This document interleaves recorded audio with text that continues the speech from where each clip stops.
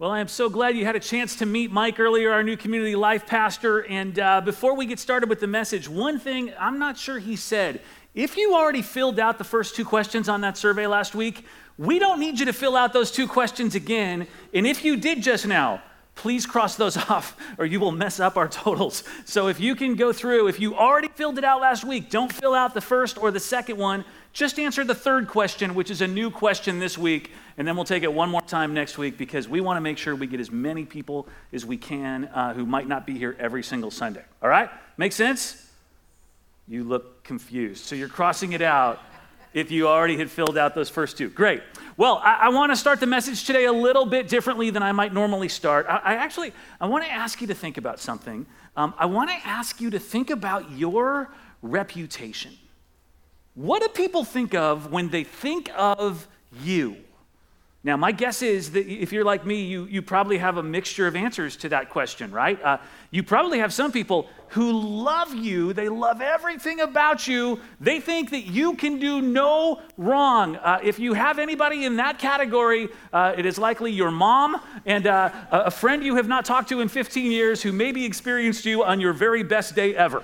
And then there are people who you know that when they think of you, they genuinely like you, but they notice some things about you that bothers them. But they like you enough to overlook those things. Those are your friends, by the way. And then you've got some people who probably do not like you at all.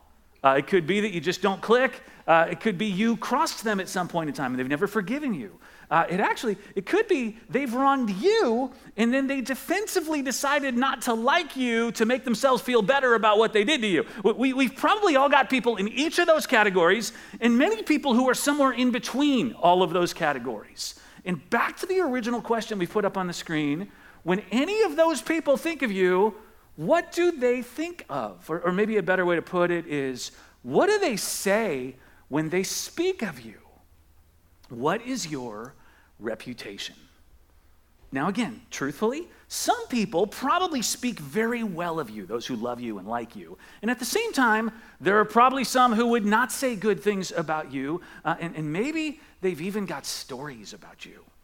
Your ex-boyfriend in college who does not like the way that you broke up with him, or your former employee who does not like that you let them go, your neighbor to the right now who thinks you water your lawn too much, your neighbor to the left who wishes you would water your lawn more. Chances are that even today, somebody's going to tell a story about you. And if they like you, it's going to be really good, but if they don't, it might make you look kind of bad. And how do you feel about that? Knowing that you are both the hero and the villain in different people's stories. Can I suggest there are a few different responses we have when we come to that realization, that truth, and depending on how you're wired might depend on how you respond? Like one response to knowing that you are a hero in somebody's story about you and a villain in somebody else's is to artificially beef up the hero part of you. About 7 years ago, somebody here in the Bay Area decided to create a mobile karaoke truck called Freaking Awesome Karaoke Express. It's the kind of truck that can come to your block party or your girls' night out, whatever it is, your event where you want to have a good time and do a lot of karaoke in an outdoor setting and take your party to the next level, the freaking awesome level, apparently. Thing is, this truck was not real. Can anybody figure out what the first letters of Freaking Awesome Karaoke Express spell out? Yeah, fake. And the person who created this fictitious business was just a journalist wanting to try something. She was wanting to see how easy it might be to get online reviews of your business, online reviews that are not real. So she went looking for ways to beef up the reputation of this fake business. And what she learned is, for $5, you could get 200 Facebook friends or 6,000 Twitter followers for $5. She could spend money and get a local influencer to mention her truck on Instagram so all their followers would know about it, the fake truck that doesn't exist. And she found actually very little money could buy her fake positive Yelp reviews. Actually, what she did was she went online to a marketplace full of freelance writers and offered to pay those writers to write positive reviews. Here's one right here that somebody wrote about this truck that does not exist. Recently, my friend had a birthday, and we tried to do it in an amazing way through using the amazing services of this awesome freaking Karaoke Express. Not the name. It was like our dream had come true. We friends were having great fun in the karaoke truck with our favorite songs. These guys are really wonderful, and they rocked my friend's birthday party. The best thing was that we were in the truck on the road all night long. I love the detail to that. There's a whole backstory there. Anyway, where this journalist went was she wrote in her article how much reputation could be paid for in this world. Now, while you are not a karaoke truck or a restaurant, I wonder if some of us, our response to the tension we feel when we know that some people think we're a hero and other people think we're a villain, our response is to beef up the hero, puff ourselves up to the people around us. You saw this in the drama, right?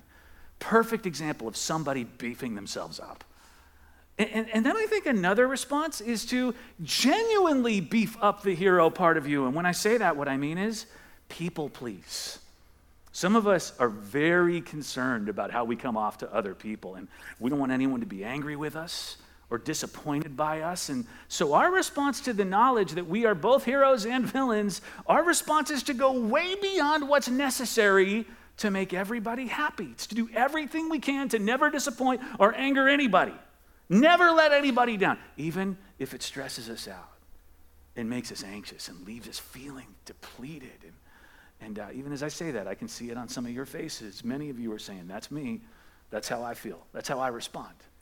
Even as we sit here today, you feel depleted because it is hard making everyone happy.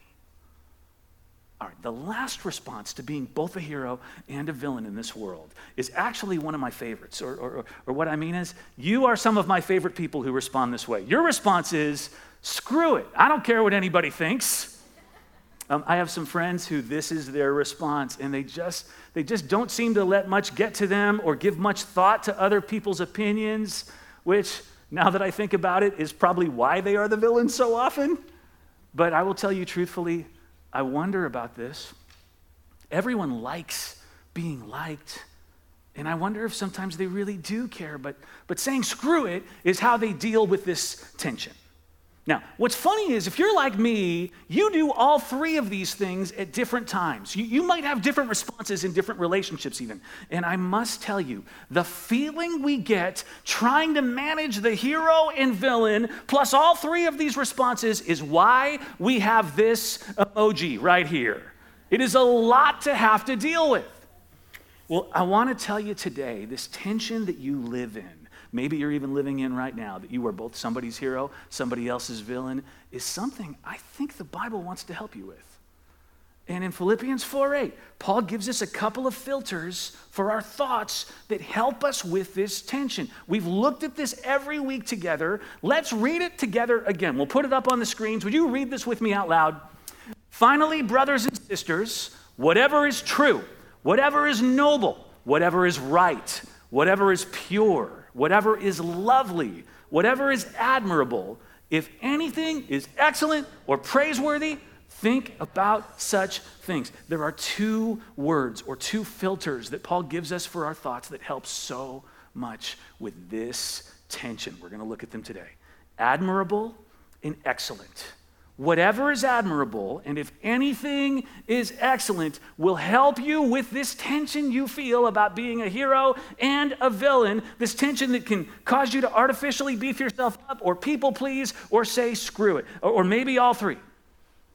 Let's start by trying to understand this word admirable. And real quick, you know how sometimes a doctor will tell you when something is wrong with you, it's going to get worse before it gets better? As we try to understand what the Bible means by admirable, the tension in you right now is going to get worse before it gets better for a few minutes this morning, but it will get better. Just hang with me, all right? Paul tells us to think about whatever is admirable, or maybe even to think about what it would be to be admirable. And right there, right away, it is easy to see where this first word could cause you to become someone who is people-pleasing. Because admirable means somebody that people look up to. And someone people respect, someone people enjoy, someone people want around, someone who is admired. At first glance, admirable seems to have quite a bit to do with reputation, if you think about that. Now, The Greek word for admirable is euphemos. The beginning of the word, means well or good, and fem means rumor or fame. The word literally means good rumors. Actually, an English word that you know comes from this, the word euphemism.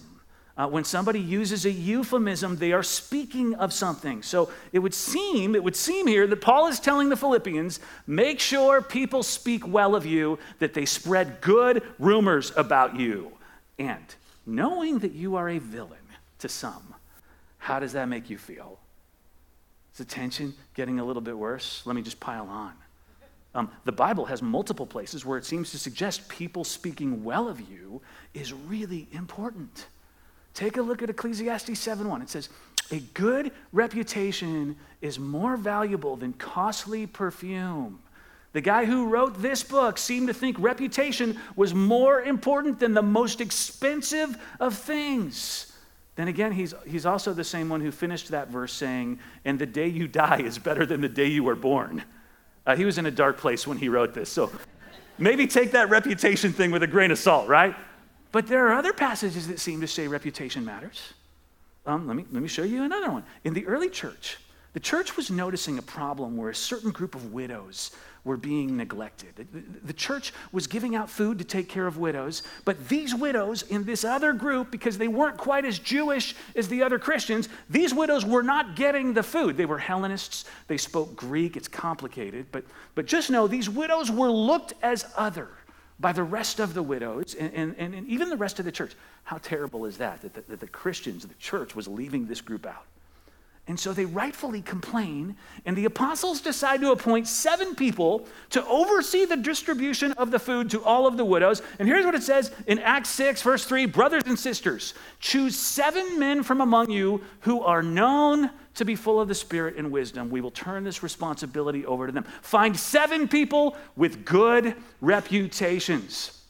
As we talk about admirable, it is easy to think. Paul is suggesting you are to be thinking about doing whatever you need to do to make sure people spread good rumors around you, about you, because there's a lot of scripture about a good reputation, which leads to you possibly beefing up people's imagination of you. Or you doing a lot of people pleasing to make sure that everybody's happy. Or as you hear this right now, if you are a screw it, I don't care what anybody thinks type of person, verses like these ones we just looked at have got to really do a number on you. Because they would suggest you should care more than you probably do about what people think. But, and here's where this gets worse before it gets better. Can I show you something that Jesus said? In Luke 6, Jesus says, woe to you when everyone speaks well of you. For that is how their ancestors treated their false prophets. Jesus, flying in the face of everything else that all the other people write in the Bible, says, woe to you when people say good things about you. It's bad news for you when people spread good rumors about you. And all of you right now who are the I don't care what anyone thinks people in the room are going, yeah, you tell them, Jesus. And all the people pleasers in this room are mortified. Jesus wants people to say things that are not good about me? All right, let me make it even worse. Can I tell you what he said a few verses before? Blessed are you when people hate you, and when they exclude you, they leave you out of things, and when they insult you, and when they reject your name as evil, drag you through the mud because of the Son of Man. And then this bright line, rejoice in that day. Leap for joy when that happens, because great is your reward in heaven, for that is how the ancestors treated the prophets. I should just explain the prophets thing, because it mentions that in both verses. Back in their day, there were false prophets who were going around claiming to be messengers from God. They had a message for God's people from God, and often they would make up messages that were very self-serving. Or that would help them personally get ahead. They would deliver messages that were just what certain people wanted to hear, like the wealthy. Why not tell them something that will make them like me?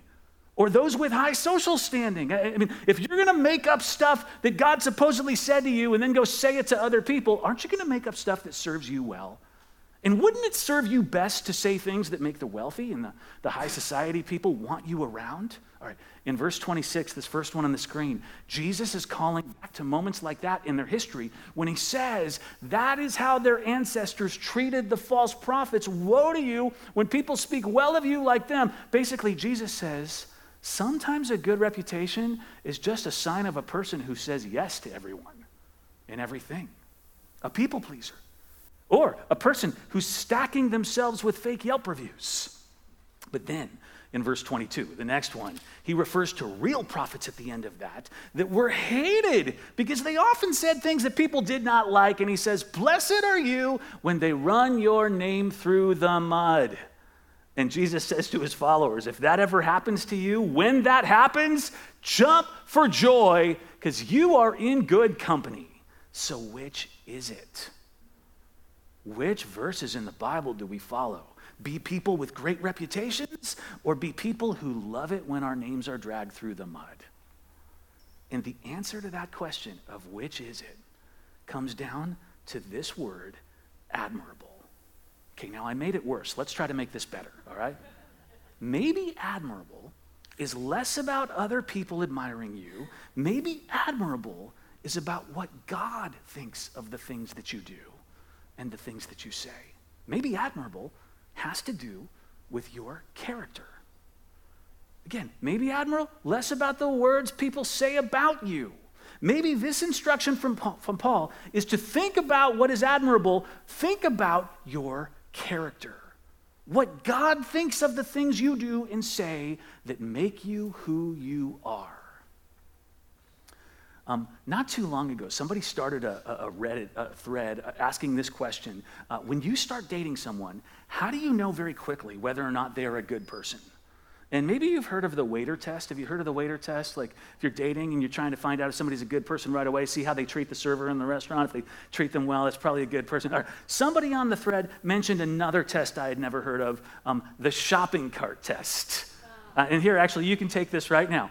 If you are the kind of person who, after shopping, puts your cart in the cart corral in the parking lot, then you are a good person. If you are the kind of person who does this right here, or you do this, or even this, then you are not a good person.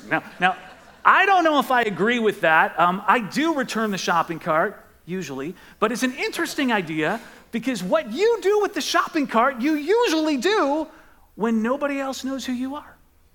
In other words, the shopping cart choice you make is probably not about reputation. It's a choice you make because it's the good thing to do even if no one sees you. And I believe that Paul is talking about those kinds of choices. He's talking about that when he's talking about admirable, your character. Now, I know these days who is and isn't a person of character is very arbitrary, almost as much as the shopping cart thing is, right? Can I tell you how the Bible defines character, like who has it, who doesn't? It is defined by obedience to God. You are admirable, not because people admire you, but you are admirable. Admirable is what you do when being obedient to a God who calls us to follow him, even when it's not pleasing to everyone else. Admirable is obedience to God, even when it's not pleasing to everyone else. And whether you sit here today, someone who artificially tries to beef up your reputation, look good, or genuinely tries to do the same by pleasing everybody around you, or you're somebody here who doesn't care about anyone and what they think, let this truth release some tension. You are not nearly as responsible for your reputation, what people think of you, as you are for your character. You are not nearly as responsible for your reputation, what people think of you, as you are for your character. Many of you know who John Wooden is. He was the UCLA basketball coach for almost 30 years. He said this is better than anything I'm going to say today. Be more concerned with your character than your reputation, because your character is what you really are, while your reputation is merely what others think you are.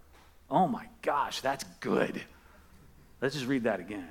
Be more concerned with your character than your reputation, Because your character is what you really are, while your reputation is merely what other people think you are. And what Paul says, if you want to get to the bottom of how you deal with all the thoughts that run through your head and how to keep everybody happy, keep everybody pleased all the time, and somehow still hold on to your sanity and know when to sacrifice for others and know when to agree just to get along, if you want to get to the bottom of how to juggle all these things that feel contradictory, Paul says, let me give you a filter.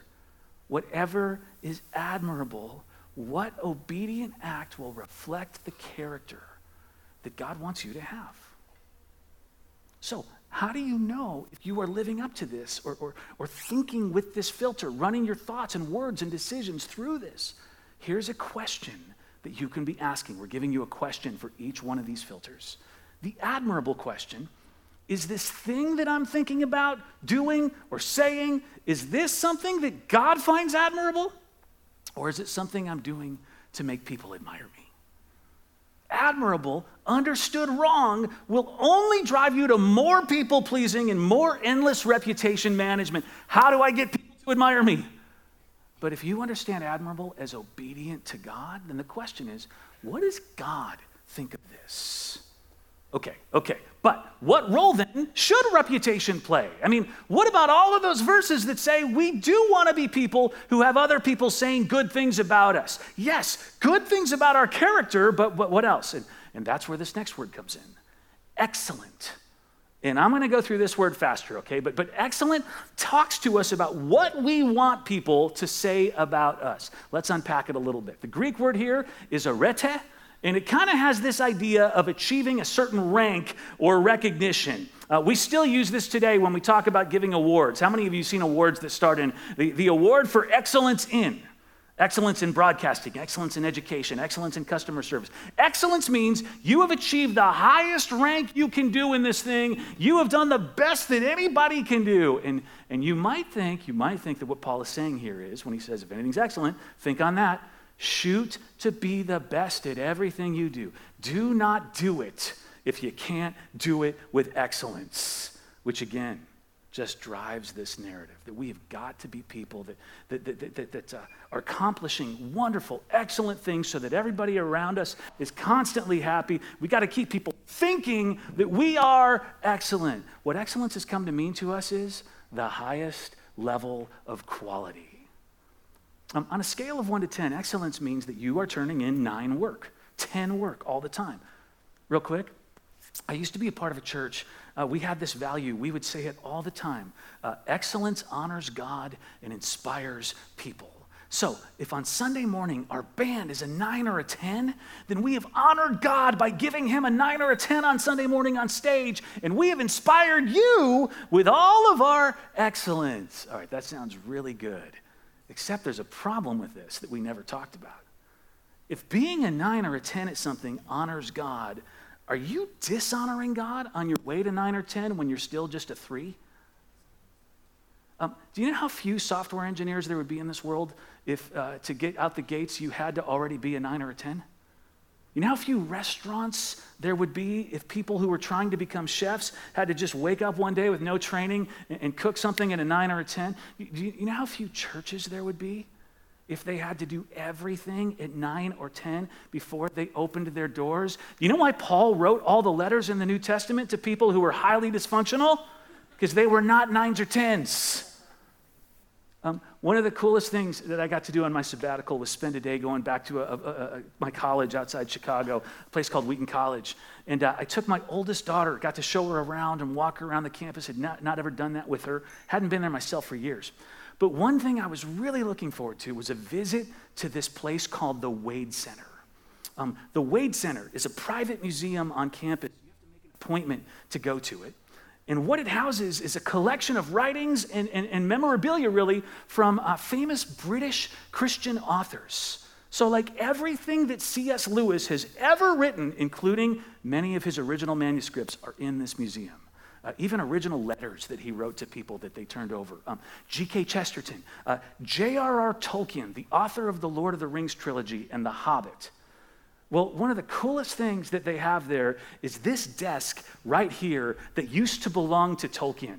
And on this desk that you're looking at right here, The Hobbit, which kicked off The Lord of the Rings, was entirely written, typed, and illustrated in 1937 on that desk. Actually, much of the Lord of the Rings trilogy was written at that desk as well. It is so cool. There's a letter on the desk. You can see it off to the left, a letter from Tolkien about the desk that they do not allow you to take a close-up picture of. Anyway, if you are a Lord of the Rings fan, you would geek out in this place. There's a lot of cool stuff. But I tell you this because what I discovered, Tolkien was not a great writer when he first sat down and wrote a poem in 1914 at the age of 22 that was inspired by the concept of Middle-earth, which is what The Lord of the Rings is all about. Not good. And he was not excellent 3 years later when he turned 25 and he tried writing a short story set in a place called Gondolin, which later would be used in The Hobbit and in The Lord of the Rings. It wasn't until he turned 38 years old and he started telling his kids a bedtime story about a strange and funny creature called a hobbit that he began writing at 38. And 7 years later, when he was 45, that book was finally published. And 12 years after that, when he was 57, he finally completed the Lord of the Rings trilogy. And even then, it wasn't published until he was 62. And what I'm trying to tell you is that 9s and 10s take time. It took 40 years to get to a 10. And if excellence means the highest level of quality, then we are all in trouble. So what else could this mean? Let me show you Ecclesiastes 9. This is verse 10, real simple. It says, whatever your hand finds to do, do it with all your might. For there is no work or thought or knowledge or wisdom in Sheol to which you are going. Sheol was their Hebrew word for the place of the dead. This is the same author who wrote that thing earlier about the day you die is better than the day you were born. He was going through a rough emotional time when he wrote this book. But look at the first part. Whatever your hand finds to do, do it with all your might. And could it be? We have mistakenly thought that excellence is about doing the best instead of doing your best. Excellence is not doing the best, it's doing your best. And I believe that God knew when he had Paul write this, that as much as it was for the people back then, it would be for you and me today as well, people who are very consumed with reputation and what people think of us and whether we'll be liked, and people who pretend we don't care what other people think, but still want to be liked. God says, the reputation I want for you is that you are somebody who does what you do with all your might. You do your best. And God says, what I want you to think on that will help this hero-villain tension in you, am I doing the best that I can do?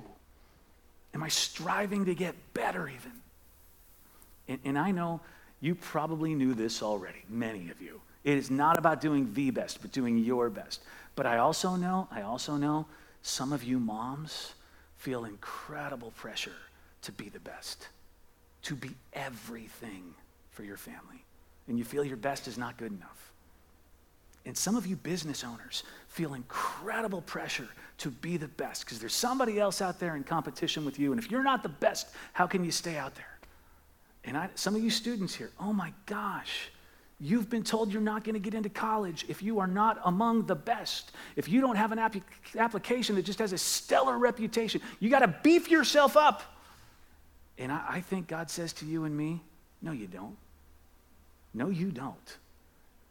The thing that makes you admirable is following me, being obedient to me, and the thing that makes you excellent is you giving it your all. Yes, you are going to be the villain in somebody's story. And the great news is you're going to be somebody else's hero. But you are not called to somehow live a life that changes either of those things. You are called by God, you're challenged by him to live an admirable life, defined by your obedience to God. And you are called to excellence, giving it everything you have in any moment when all you have is what you have, doing your best. I think if you think about those things, God will make you just fine with being a hero and a villain. All right, will you stand with me? Let's pray together before we go.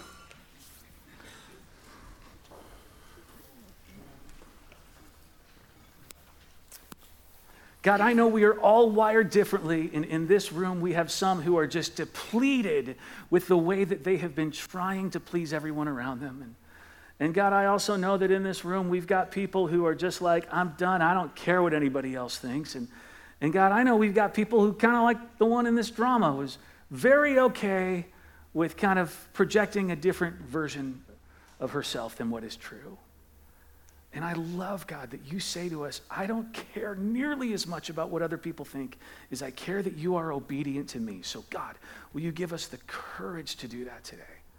To respond to you with obedience, and then to be people who do our best. Let our reputation be, God, that we are obedient to you, and we give it everything we've got.